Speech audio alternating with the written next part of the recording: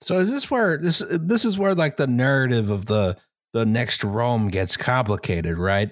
You know, because the what you got like Kievan Rus going on at the same time, and like we're the third Rome, and then like Moscow's the third Rome, and then like all kinds of weird shit there. I vaguely remember history from freshman year of high school. You've also got around this time, you know, the Holy Roman Empire is about to be like is a thing again. You know, we've kind of got the Tonian dynasty. Oh yes. Like cranking at this bit. So, you know, we've got a Roman emperor in the West back as well. And it's interesting to me that, you know, one of the things that we don't do is take the Holy Roman Empire seriously when actually we should, just because everyone knows one Voltaire quote and are incredibly boring. But, you know, you've got a lot of... Well, damn. The Holy Roman, they're an empire. Like, shut the fuck up. Like, I swear to God, if I hear that so one long, more time, they were like 10 years away from having railroads when it finally collapsed. I know, right? Like, that's a pretty good empire. You know, you should be so lucky, guys. Come on. And the idea of Rome is like really compelling to the Islamic world as well. Like it's mentioned in the Quran. It's a surah of the Quran that describes the war between the Sassanid Persians and the Byzantines. Wow. It's sort of very much this idea of like, this is what Western civilization, whatever that's worth, is. It's a sort of like shorthand for temporal power as well, in the same way that it had been for a lot of other people throughout history. So the thing about maps, right? You remember the fucking map of all of the little fucking like princely territories of the Holy Roman Empire? Yes. And everyone's like, oh, this doesn't make any sense. How do you have this like 12 square foot of someone's garden is like an electorate? People gotta get elected. People gotta do stuff. Every map is wrong. Every map is wrong because like we living in sort of post Treaty of Westphalia sort of like imagination, we think, oh, it's painted this color on the map. That's a state. It works like a modern state, and it doesn't. All of these have more to do with like you and your boys, right? Various family networks, various webs of political intrigue and stuff, holding all of these together. Same with this. Yeah, like none of these guys are about to like build you a hospital or make roads for you, right? Like there is no council election. There are simply no bin men to even be hard, right? Like it's just about like which dudes can collect money from you and like who are you on is this screen mostly in like service for of. a taxation thing? Like yeah, because it'd be like, well, this is the guy who collects tax here, you know? Okay. Like, that's about it, sort of at this point in the Islamic world, there's a system called iqta, which is remarkably similar to feudalism in the West, which is like very much the like, this is the number of soldiers which this land can be taxed to support in like a levy, right? Sure. And then like most of the time you just fucking, I don't know, farm beets or whatever the fuck. It's a massive excuse to avoid inventing the telegraph. Exactly. Yeah, no one wants to invent railroads yet either. Yeah, no one will talk about this, but I am brave enough to. Yeah. So these people could have invented the telegraph at any time. so this big yellow Seljuk sort of paint here, that's not reflective of like a centrally organized state at all. It's barely reflective of a decentralized state. Like you might have sort of like Atabegs or emirs who like run cities and the areas around them. Like there's going to be an emir of Baghdad, there's going to be an emir of Damascus. They don't necessarily like each other or even really owe any common allegiance to anyone. And, you know, especially because of this ability to colonize land that you take off of the Byzantines, that makes the Sultanate of Rome, Anatolia, makes those guys very, very powerful. Yeah. Like they had a really good thing going here because they were able to just kind of like go in there and exploit what systems did exist.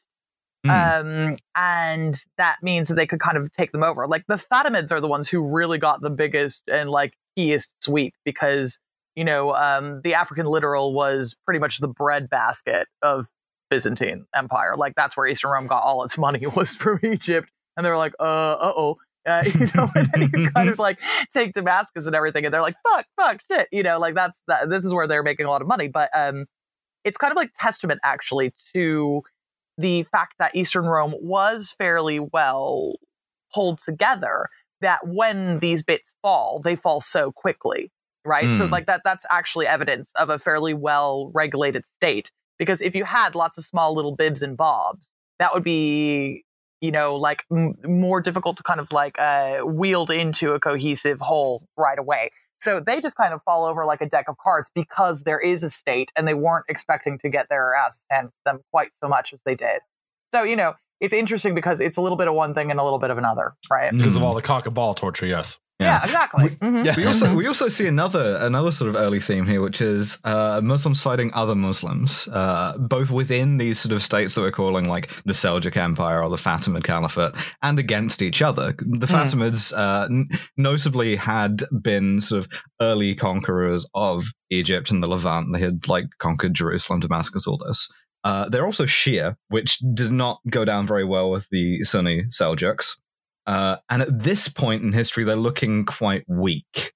And so it's relatively easy for like individual Seljuk adventurers, guys who just want to get like an army together and take somewhere in the hopes of their reward being administering it, to just knock off places on the periphery. So like they try this in Georgia, and most notably they try this in the Levant. They come down through what's now sort of Jordan, northern Israel, Syria, and they take Damascus.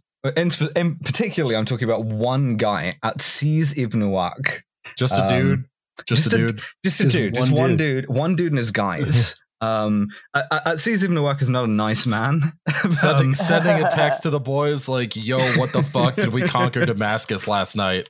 Yeah, Atsiz and the cast of the show Entourage. That's gonna be our podcast in a couple of years. We'll accidentally take Damascus. We're gonna take Damascus. See, like he does take Damascus, which is by far the big deal in the Levant. Like that's the big city. He incidentally takes Jerusalem. Jerusalem is only really sort of notable for religious activity. Like it's important on Bible that basis. Yeah, kind of. Some wall I've never heard of. Yeah, exactly. What you really want is Bethlehem for the steel mill there. And Lehi. We talk about Bethlehem, Pennsylvania a lot on this show. So Atsiz is not a nice man. He's not very nice to Christians in particular. And there's still a lot of Christian pilgrims who want to go to Bethlehem, who want to go to Jerusalem. They want to go to the Church of the Holy Sepulchre. And in some cases, he prevents them and menaces them and does other horrible things to them. Cancel. Well, yeah, exactly. Like, he also, most notably in 1077, Jerusalem itself rebels against him. And his instinct there is, just slaughter everyone. It's going to be mass murder. Yep. Yeah, it's mass murder. This is the first of like countless massacres that we have here. Most notably, like a lot of the population of Jerusalem at this point are Muslim, include Muslim rebels. And when the Muslims who rebel against him sort of are forced to retreat, they hole up in Al-Aqsa Mosque on the Temple Mount. And he kills all of them in Al-Aqsa Mosque. Now, this is... Seems bad. This is not shouldn't do that. Not what you call a diplomatic move. Like, if you get a sense of like how angry people were about the Israeli Defense Forces firing tear gas into Al-Aqsa last week, putting people to the again. Yeah, they love doing it, man. They love it. That's their favorite. Yeah, okay. Yeah. So putting people into like to the sword in there, that's a lot worse. Like, and has been so for several hundred years. Yeah, I feel like Allah is not a huge fan of that. I don't mean to speak for he who cannot be spoken for, and yet, you know, I'm just going out on a limb, you know. Yeah. So he gets pretty quickly ousted after this by one of the sons of the Seljuk Shah, Malik Shah I. And these various dipshit sons are like some of the main power bases. So this is an important guy sort of taking care of an unimportant guy who has made a problem for him. Sort of like the Irishman. No,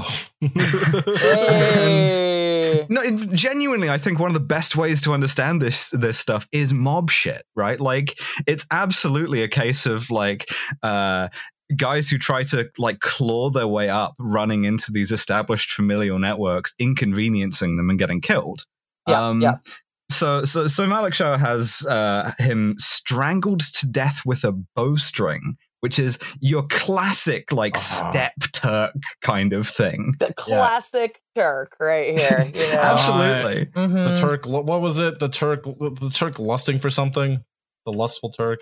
He lusts in his heart for Vienna. Yeah. Well, he also lusts in his heart for autoerotic bow string. Just anything sort of like archery paraphernalia related. These guys we've all been there. His kink. We've all been there. So Atsius is dead. The guy who was like fucking with the pilgrims is dead. The Fatimids take back Jerusalem anyway, so it's not even the Seljuks' problem. Doesn't matter. The damage has been done. Next slide, please. I feel like one thing you never want to hear on this podcast is the damage has been done. No. Yeah. So the guy on the right, who looks kind of annoyed, really was. This is Alexios the First. He's the Emperor of Rome. Look at his incredible robe, like absolute emperor shit. Dude, Love that. That is a good fit. That's a right good there, robe. actually. Yeah. The drip. Drip alert. Exactly. Yeah, it's dripping.